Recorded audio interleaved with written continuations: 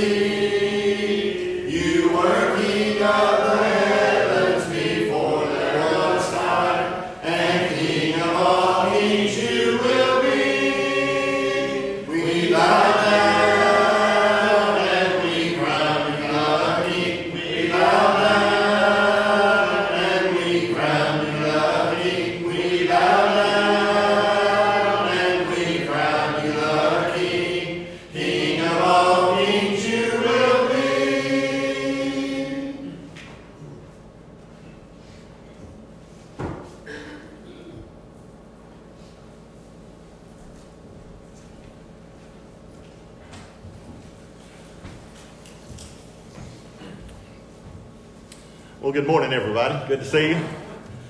I'm thrilled to have this opportunity to stand before you this morning. I sent Ben a text the other day and said that we would be talking about Jesus the Christ this morning. And that is the title of our sermon, The Majesty of Jesus the Christ. When you leave here today, remember Barney Fife in the Andy Griffin Show? Some of you do. He goes out, he slept through services, and he told the preacher, he says, "Good job, preacher, talking about sin. You can't go wrong with that." And he hadn't mentioned sin, the preacher hadn't. But it's a cute little story. But when you walk out here today and somebody says, "What did you preach about?" or "What did you hear this morning?" say, well, all they talked about was Jesus. And folks, I tell you what, God would have it no other way. We're going to talk this morning about the majesty of Jesus. This is a good, uplifting lesson. It's a fun lesson for people that are Christians and people that aren't Christians. Point to Jesus is what we need to do. I'm going to read some familiar verses here from John chapter 1, verses 1 through 5. In the beginning was the Word, and the Word was with God, and the Word was God. He was in the beginning with God. All things were made through him. Without him nothing was made that was made. In him was life, and the life was the light of men, and the light shines in the darkness, and the darkness did not comprehend it. Now we're going to read that again, but we're going to put the word, we're going to change, instead of saying the word we're going to say Jesus. Listen to it as it really is being said. In the beginning was Jesus, and Jesus was with God, and Jesus was God. Jesus was in the beginning with God. All things were made through Jesus, and without Jesus nothing was made that was made. In Jesus was life, and the life was the light of men, and the light shines in the darkness, and the darkness did not comprehend it. Folks, Jesus is not an afterthought. Jesus is not to be put over here on the second level. Jesus is the reason we're here today. God will have it no other way. We talked about that in Bible class this morning. God will have it no other way. When you say a prayer and you say a prayer that don't go through Jesus, you're wasting your time. It won't make it to the seat. Jesus was there in the beginning. He is the reason that we are here today. And he is the reason we're going to heaven when our lives are over if we obey him. Genesis 3:15. Jesus got to go through some hard times. And Genesis 3:15, after Adam and Eve had sinned, then God says, this is what's going to happen. And I will put enmity between you and the woman, and between your seed and her seed. He shall bruise your head, and you shall bruise his heel. Satan, you're going to hurt Jesus, and you're going to hurt him bad. But he's going to stomp your head. He is going to destroy you. And folks, when the tomb is found empty, that's when Satan knew, God knew what he was talking about. I tried my very best to get rid of Jesus, but I was not successful. Matthew chapter 1:23. Behold, the virgin shall be with child and bear a son, and they shall call his name Emmanuel, which is translated God with us. This is some of the most beautiful verses, and words that's ever been written. A virgin shall be with child, and you will call his name Emmanuel, which being interpreted means God with. While God actually walked upon this earth for 33 and a half years. God, in person, in the person of Jesus. Now, this lesson, as we continue, I've got several pictures here. And now these are just pictures. These are man's depictions oftentimes. Sometimes they're photographs. But they're man's depictions of Bible scenes, okay? And I do not claim they to be scriptural or whatever. They may not be exactly right. If you see a picture of Jesus, it may not be exactly. We're not saying that's what Jesus looked like. Not trying to say that all. But I do want you to think, when I pull up this next slide, it'll be a picture. And I want you to think for just a second, what is that picture? And a couple of them will be hard, but most of them you'll get pretty easy. But then we'll talk about that, okay? But we're going to talk about today the majesty of Jesus. And we've already laid the groundwork that Jesus was here when the world was formed. Jesus would have to go through a difficult time with Satan. Very, extremely difficult time. Something none of the rest of us could have ever done. But then he would come. And he would be God in the flesh. This has been predicted. It's been prophesied since the beginning of time, since the world began. Okay, what do we see here? We see shepherds. Luke chapter 2, verses 10 through 11, the angel said to the shepherds, "Do not be afraid. For behold, I bring you good tidings of great joy, which will be to all people. For there is born to you in this day in the city of David a Savior, who is Christ the Lord." Folks, this is, when you read the first few chapters of Luke, and you hear the story of Jesus coming and the story about this little baby's birth. Now, we love little babies. I don't really know anybody that don't love little babies. If you don't love little babies, there's maybe something really wrong with you that you need to have checked out closer. I've never seen a little baby that I did not like. Never seen a little baby I did not love. They're precious. People put their pictures of their little babies or grandchildren on Facebook. They're all pretty. They're all precious. But folks, here is little Jesus. The story of Jesus. He's here. The angel said he is here in the city of David, a Savior who is Christ the Lord. Now this is a picture, but it depicts in this picture the baby Jesus lying in the manger. Luke chapter 2:7, and she, Mary, brought forth her firstborn son and wrapped him in swaddling clothes and laid him in a manger because there was no room for them in the inn. Seemed like a pretty simple start for the Son of God. It seems kind of sad that he has to be born like this. The inn was full, any place to go. And pregnant mothers don't always get to pick whenever the babies come. The babies come whenever they're ready. And Jesus did just exactly that. But what a beautiful scene. And I know his mother, they kept him as warm as they could and as comfortable as he could, and probably a quite cozy setting, just to tell you the truth. But this is Jesus, the Son of God. Now, folks, he's just left heaven. There's a big difference in heaven and a manger in Jerusalem, in Bethlehem. But that's the little baby Jesus in the flesh. Now, here's a picture. This is a picture of the temple in Jerusalem. This would have been what it probably looked like. Of course, the actual temple's been destroyed, but this is what it probably would have looked like. And we read in Luke chapter 2, 48, 49, so when they saw him, they were amazed. And his mother said to him, "Son, why have you done this to us? Look, your father and I have sought you anxiously." And he said to them, "Why did you seek me? Did you not know that I must be about my Father's business?" We know the story. Jesus' parents went to pay their taxes. They went to worship, and they, not to pay their taxes, but to worship to Jerusalem during the feast, to celebrate the feast as they were told to do. And so they're in a caravan on their way home. There's a bunch of family. Jesus is 12 years old. He's big enough to take care of himself. But after 2 or 3 days, they think, we don't know where our child is. We don't know where our child Jesus is. And so they go back, and they have to backtrack, and this is aggravating, and this is troubling, and they're worried. And they get there, and Jesus is talking to the lawyers and the scholars, the religious people of his day, in the temple. You saw how big the temple is. It's a pretty majestic place. Jesus is talking to these people, and these people are confounded by his answers. He is so smart. How does he know these things? He's just a little boy from Nazareth. How does he know these things? They had no idea that they were talking to the Son of God. Here is a picture. Guess what that river is. That is the River Jordan.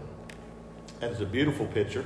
The waters in these desert type areas are so beautiful because, now sometimes they're muddy, I understand that, but most of the time they're quite beautiful because you're living in a place that's brown and it's lots of rocks and there's lots of things such as that. But then all of a sudden you see this refreshing, good water.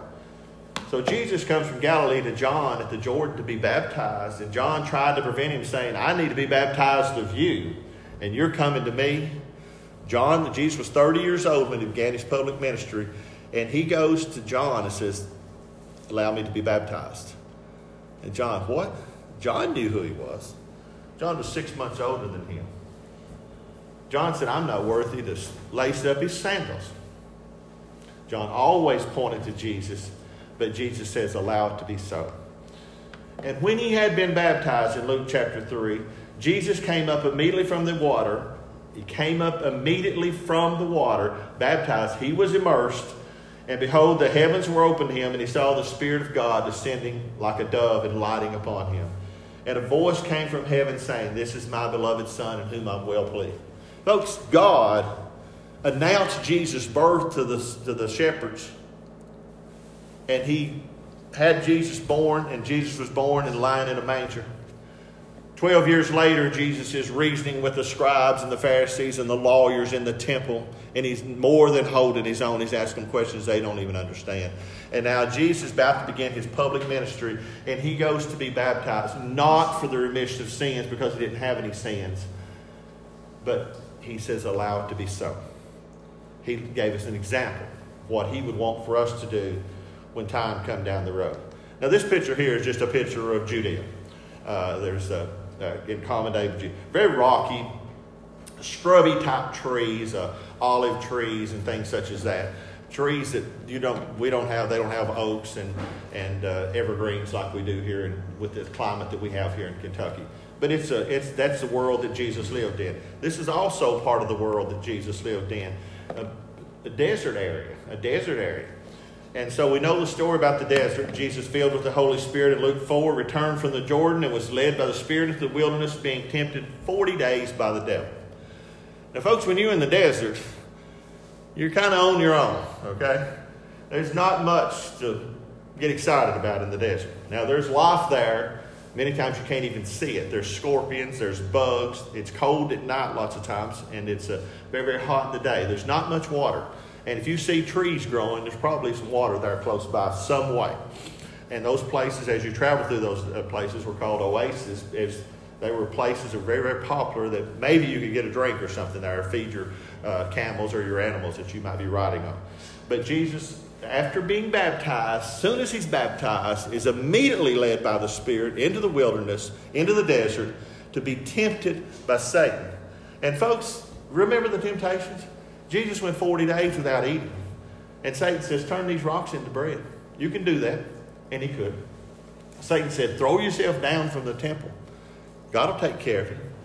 And then he says, look, see the whole world? I'll give it to you. And he could have.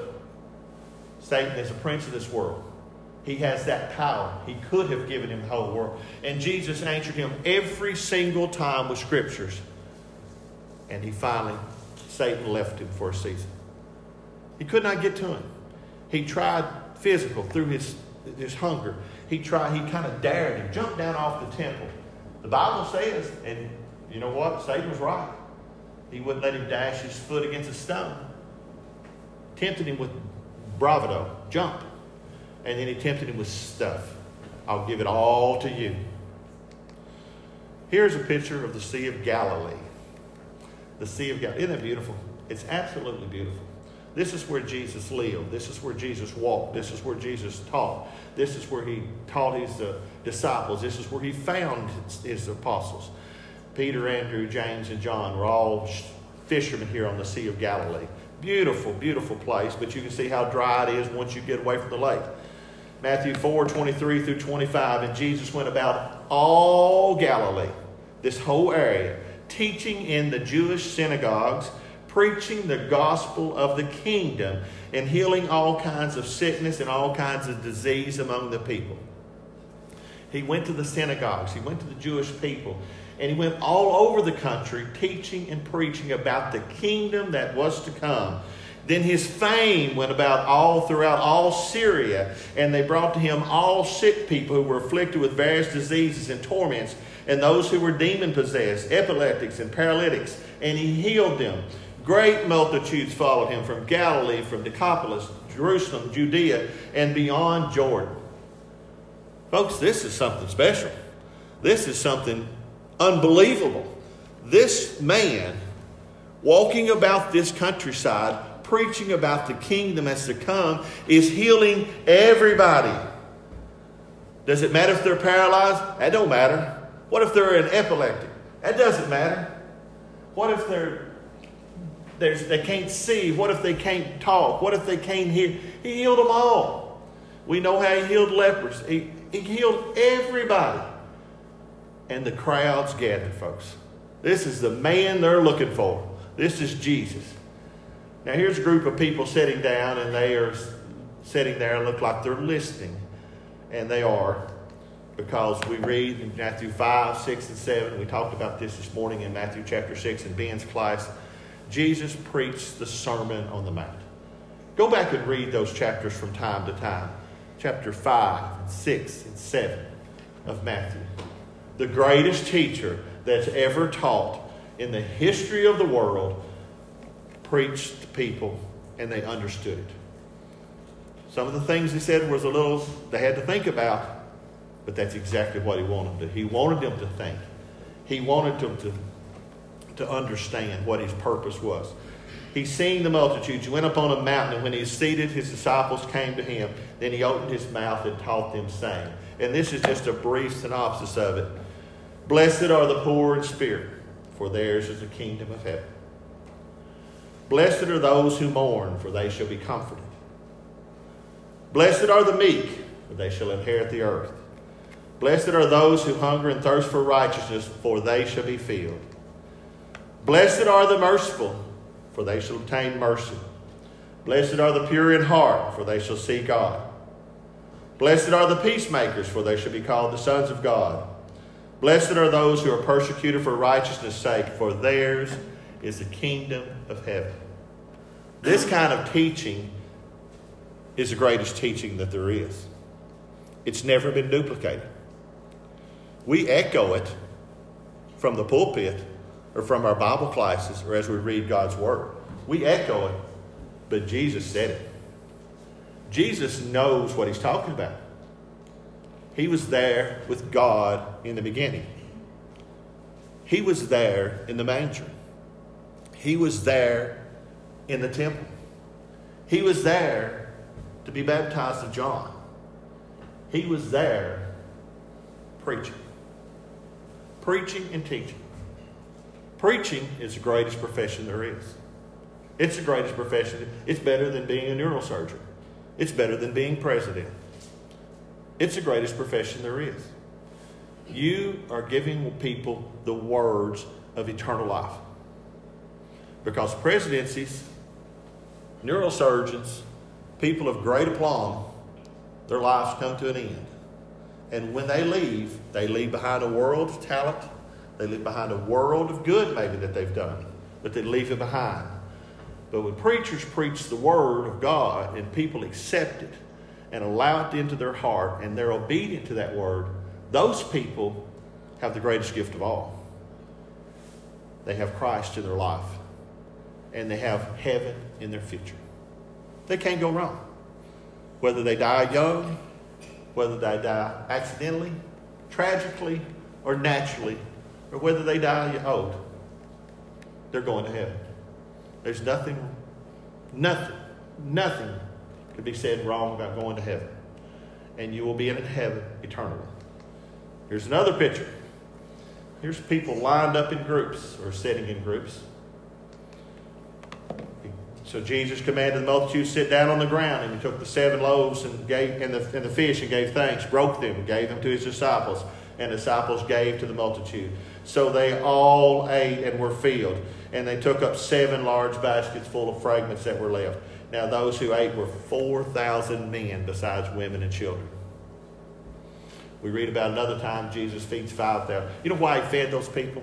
The Bible says he had compassion upon them. That's what Jesus is all about, was compassion. If he had not had compassion, he would not have left heaven for a manger in Bethlehem. He would not have left heaven for a place on the cross. Jesus is all about compassion. And folks, if you're going to be Christ-like, you have got to be compassionate. Amen? You have got to be compassionate.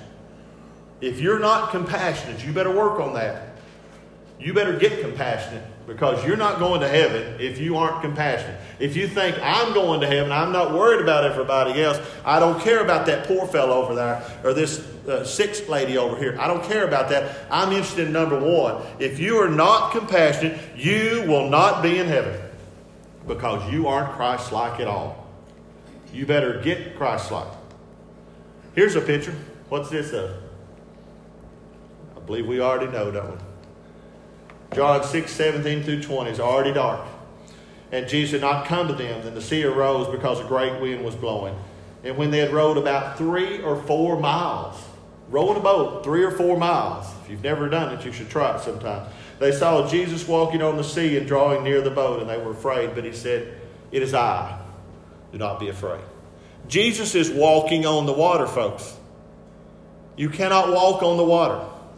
You cannot walk on the water. He called Peter to come to him to walk on the water. And Peter did for a few steps, and then he took his eyes off Jesus. That's another lesson for another time. But if you go out here to Cedar Creek Lake this afternoon and think, I'm going to walk across the lake on the water, you're going to get real wet, aren't you, Kelly? You're going to get real wet real quick. And you better learn to swim, because you're going to, if you go very far, you're going to be needing to swim. Jesus walking on the water. That's physically impossible. Not for Jesus when you're the Son of God. Here's another scene. And this is Peter, James, and John. This is a fictitious, it's just a drawing, of course, a painting, but it's a good picture. And we read in Matthew 17:4-5. Then Peter answered and said, "Lord, it's good for us to be here. If you wish, let's make 3 tabernacles. One for you, one for Moses, one for Elijah." Peter's a good Jew. He knows about Moses. He knows about Elijah. He knows about what great prophets they were, what great leaders they were. He also recognizes Jesus. We'll make a tabernacle for you, for Moses, for Elijah. While he was still speaking, behold, a bright cloud overshadowed him, and suddenly a voice came out of the cloud saying, "This is my beloved Son, in whom I am well pleased. Hear ye him." God is saying emphatically from heaven, folks, it's not about Moses. It's not about Elijah. It's all about Jesus. We have to understand that. We're not at all interested in putting the courthouse, 10 Commandments down here on the courthouse steps. Okay? Nothing wrong with the 10 Commandments. Nothing wrong with the courthouse steps.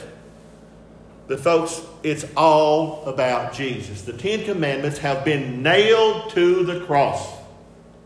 It's all about Jesus, and that's it. The voice from heaven says it. This is God from heaven. Hear ye Jesus. There is no one else to hear. Nobody else matters. We read the Old Testament. We study the Old Testament. We love the Old Testament.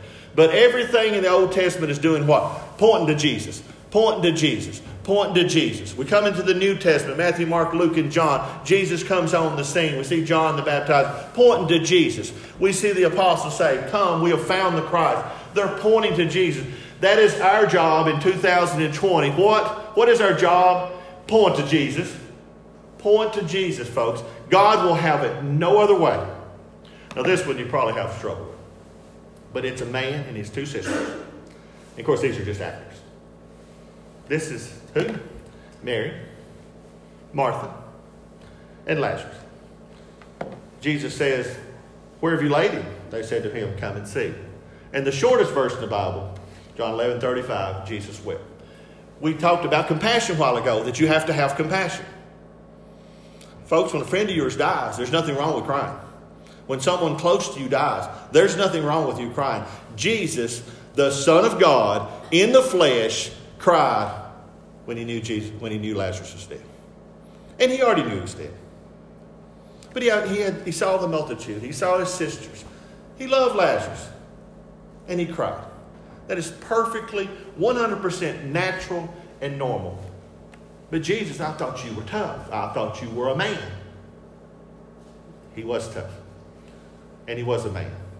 But he cried when he knew his friend had died. And Jesus, you notice when before he fed the people, he gave thanks to the Father. Look what he says here. Jesus lifted up his eyes and said, Father, I thank you that you've heard me. And I know that you always hear me. But because the people who are standing by, I said this, that they may believe that you sent me. Now when he had said these things, he cried with a loud voice, Lazarus, come forth. And he who had died, Lazarus, came out bound hand and foot with grave clothes, and his face was wrapped with a cloth. Jesus said to him, loose him and let him go. Jesus can walk on the water, folks. He also can raise someone from the dead. Been dead 3 days. He wasn't just sick. He wasn't suffering from cardiac arrest. Lazarus was dead.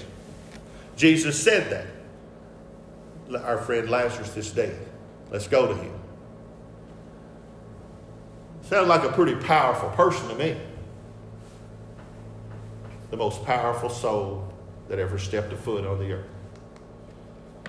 What's this picture? This is a picture of our Lord and Savior, the compassionate one, the kind, the loving one, using a scourge made out of leather thongs, driving money changers from the Lord's temple. We saw the picture of the temple a while ago, a big place. People would go there and they needed to make sacrifices under the old law. And they did do that. But oftentimes they didn't have the stuff they needed. They didn't have the turtle doves. They didn't have the animals maybe they needed to be able to offer sacrifices. So it's like whenever you're going on a trip or something like that and you didn't take along enough snacks. Well, you stop at the convenience store. What do they do at the convenience store? They gouge you, okay? You could buy them at Walmart, a bag of potato chips for 69 cents. You go on the road, it costs $2.69. It's okay. That's what they do. That's the way convenience stores stay in business. That's what the money changers were doing here, though, and they were doing it for all the wrong reasons. This is a bad thing to do. These people need something, and they need it so they can offer it to God, and you're gouging them. And Jesus did what? He went into the temple and drove out all those who bought and sold in the temple and overturned the tables of money changers and the seats of those who sold doves. And he said, it is written, my house shall be called a house of prayer, but you've made it a den of thieves. Can you imagine? What if you were here? What if I take the money home with me every Sunday that we come together? Can you imagine if I said, well, now listen, it's trouble for me to count this money. And it's trouble for me to get in my car and then drive to the bank on Mondays and put that money. It's kind of trouble. And I have to keep these records and things such as that. I think I'll keep about 10%. Just put in my pocket. Folks, we got to be careful. We got to be careful. We got to be careful. This is not a den of thieves. That money is safe right there. It'll be safe tonight if somebody breaks in my house and steals it. And it'll be safe tomorrow. And we're not taking a little off the top, are we, Kevin? We're not taking any off the top. If you give $10 to the church get $10. There is no carrying fee. There is no charge. This is not a den of thieves. And we're going to do our very, very best to make sure that every penny is accounted for, that you can see where it went to, and we're going to make sure that people are being fed, people being clothed, and the gospel of Jesus Christ is being taught to as many people as we possibly can. From what I can gather from my limited knowledge, we are helping preach and teach the gospel to every place in the world. That's a fact. With the different places that we are going, the gospel of Jesus Christ is being preached, thanks to some small part from the Stanford Church of Christ, to every available place in the world. That's quite impressive. That's quite impressive. As Daniel said a while ago, it's community. It's not just this little area here. It's a community. We have another picture. What is this picture? Jesus is standing before Pilate. Jimmy read just a few moments ago. Pilate says, "Don't you realize I have the power to crucify you?" And Jesus says, "Without the power that God gave you from above, you have no power at all." Jesus has the power right here, right now, to call 12 legions of angels. And the Assyrian folks, if they could come back from the dead, could tell you that that's 285,000 of us got killed in one night by one angel. Now you can look it up in the book of Kings. 285,000 soldiers of Syria were killed in one night by one angel. Jesus has the power to call as many as 72,000 angels. I have a little bit of trouble with that. He could have called 10,000 angels song, because I always think, I don't think you're saying enough. And there's nothing wrong with the song. There's nothing wrong with the song. He could have called 10,000. He could have called one. He could have called 10,000. He could have called maybe 72,000. He said 12 legions, which is as many as 72,000. Jesus has all the power in the universe right here, right now. And he's standing there humbly, listening to the sentence that this man is going to pass him. Then Pilate, when he called together the chief priests, the rulers of the people, said to them, "You brought this man to me as one who misleads the people. And indeed, having examined him in your presence, I have found no fault in this man concerning those things which you accuse him. No, neither did Herod, for I sent him back to him. And indeed, nothing deserving of death has been done by him. I will therefore chastise him and release him." Pilate said, he's not done anything wrong. Herod's not found him done anything wrong. We're going to chastise him and say, just keep it calm and hush, and we'll let you go. The people's cried out, "Crucify him, crucify him. Let his blood be on us and be on our children." Well, I've got to release somebody. Who you want? Release Barabbas, a murderer, a robber. Release Barabbas. Anybody's better than Jesus. Crucify him. Crucify him. And the people got their way. We've seen pictures like this many times. There's the Son of God, hanging on the cross. Every drop of blood is going to flow out of it. Every drop of blood. We could talk for the next 2 days about how bad he was treated and never do it justice.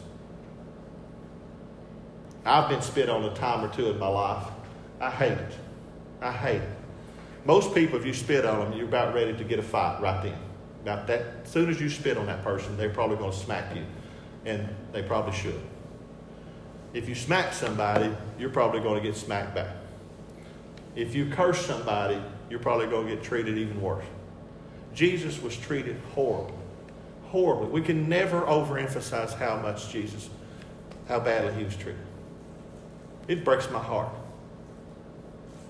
And we sing the song, "I hear my voice call out among the scoffers," is one of the lines. I hear my voice call out among the scoffers. Folks, when you go out here and willfully and intentionally sin, you are scoffing at Jesus. You're making fun of Jesus. You're slapping Jesus. You're cursing Jesus. You're spitting on Jesus. Better think about it. Folks, I don't think we want to do that. If we have sin in our life, we got to get rid of it. We got to get rid of it. When you come to the place called Calvary, there they crucified him. And the criminals, one on the right hand and the other on the left. And Jesus, the man who has all the power in the universe in his hands, says what? "Father, forgive me, for they know not what they do." That's heartbreaking to me. The Son of God is nailed to a cross. And that's the thanks he gets. For all the people he healed, all the people he fed. He went about doing good. And that's the thanks.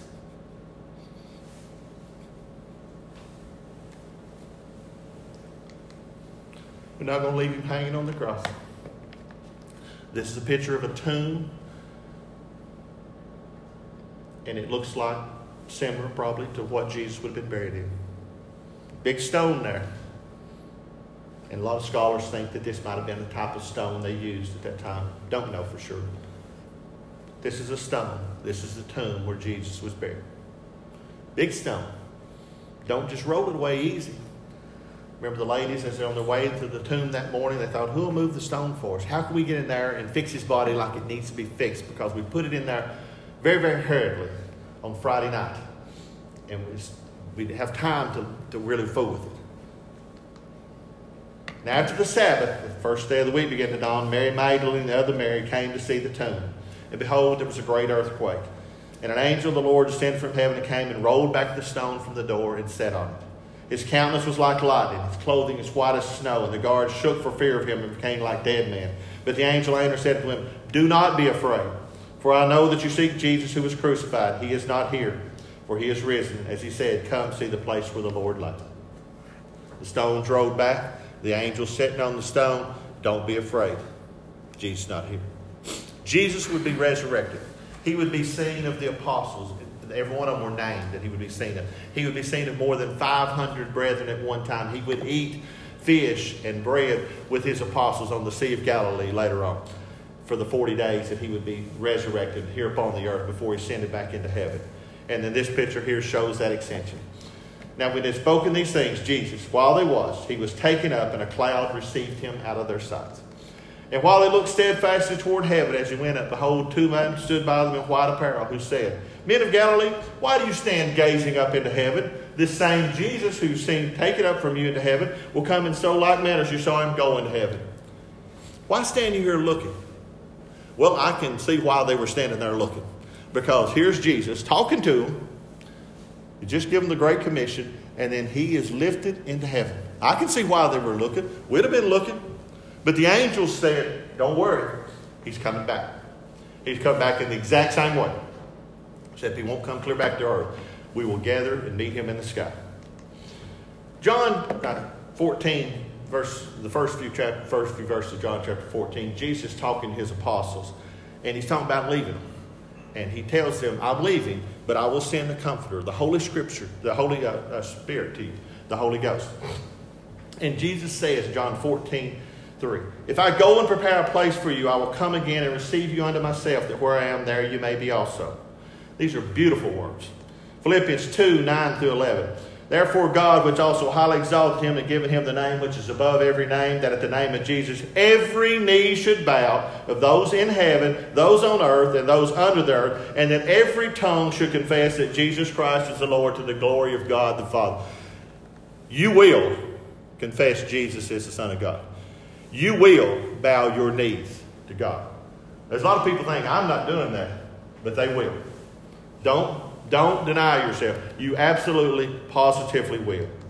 Jesus wants everybody to go to heaven. No question. But we must do our part. We talked about him going into heaven a while ago in Matthew 28. This is the Great Commission. This is what he told his apostles. This is what he told you and me as disciples of his. This is what you have to do. All authority has been given unto me in heaven and earth. We know that.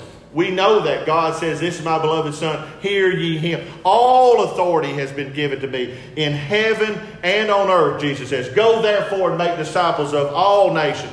Everywhere, everybody. That's why I said a moment ago, I think we have a part in sending the gospel around the world. Thank goodness we do, because that's what Jesus said. Jesus said, send the gospel to everybody around the world, all nations.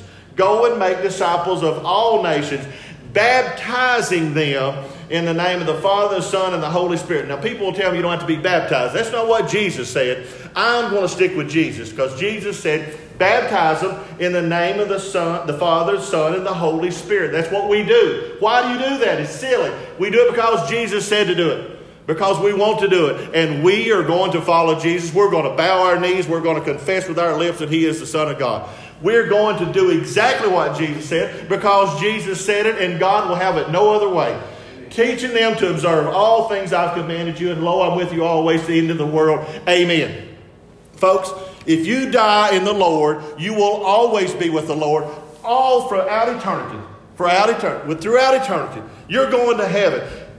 Satan can come and say, I'm going to blow this church building down. I'm going to burn everything up in Stanford. I died in the Lord. and I will be with God forever. Why? Because something you're special? No, not special at all. I'm hanging on to Jesus. He's taking me to heaven. God allows that to happen. Jesus is all that matters. That's what this sermon has been about. Jesus is all that matters. Jesus says this, though, he who rejects me and does not receive my words has one that would judge him. The word I have spoken will judge him in the last day. Why are you all people insistent upon doing what the Bible says? Because the Bible contains the words of Jesus, and that's what's going to judge us. It's not your preacher. It's not one of your elders. It's not your mama. It's not grandpa. It's going to be the words of Jesus that judge you in the last day. Nothing else. And that's why Paul said in 1 Corinthians chapter 2, verse 2, he said, I came to know nothing among you except Jesus Christ and him crucified. When you walk out of this building today, say, all in the world he talked about was Jesus. Amen. That's exactly what we want to talk about. We're not talking politics. We're not talking about social issues. We're not talking about this, that, or that. We are talking about Jesus because that is all that matters, folks. That is all that matters. If you reject the words of Jesus, there is no hope for you. You cannot be saved. You will not reject Jesus. God will not allow it. And this was the summation. This is the disciple, John, who testified of these things and wrote these things, and we know that his testimony is true. And there were also many other things that Jesus did, which if they were written one by one, I suppose that even the world itself could not contain the books that could be written. Amen. We could talk about Jesus forever. We do talk about him all the time. We went to Mammoth Cave when Will was little one time, and we walked through the cave. And little Will, 3 or 4 years old, sung the whole time, kind of under his breath, but kind of where people could hear. Everybody talking about Jesus. Everybody talking about Jesus. I was as proud of him as I could be. Deb was as proud of him as could be. People that was on the tour with us was proud of him as they could be. He wouldn't bother anything. Everybody's talking about Jesus. And Will, I'm still proud of that, man. Folks, if you're talking about Jesus, you're on the right path. You're on the right path. We love you. If there's anything whatsoever you need, you can become a member of the Lord's church today. And then you can talk about Jesus with the joy in your heart. I'm going to heaven to be with my Lord and Savior forever. If anyone has any need whatsoever, please come as Ben leads in our invitation song. Have you been to Jesus for the cleansing power? Are you walking?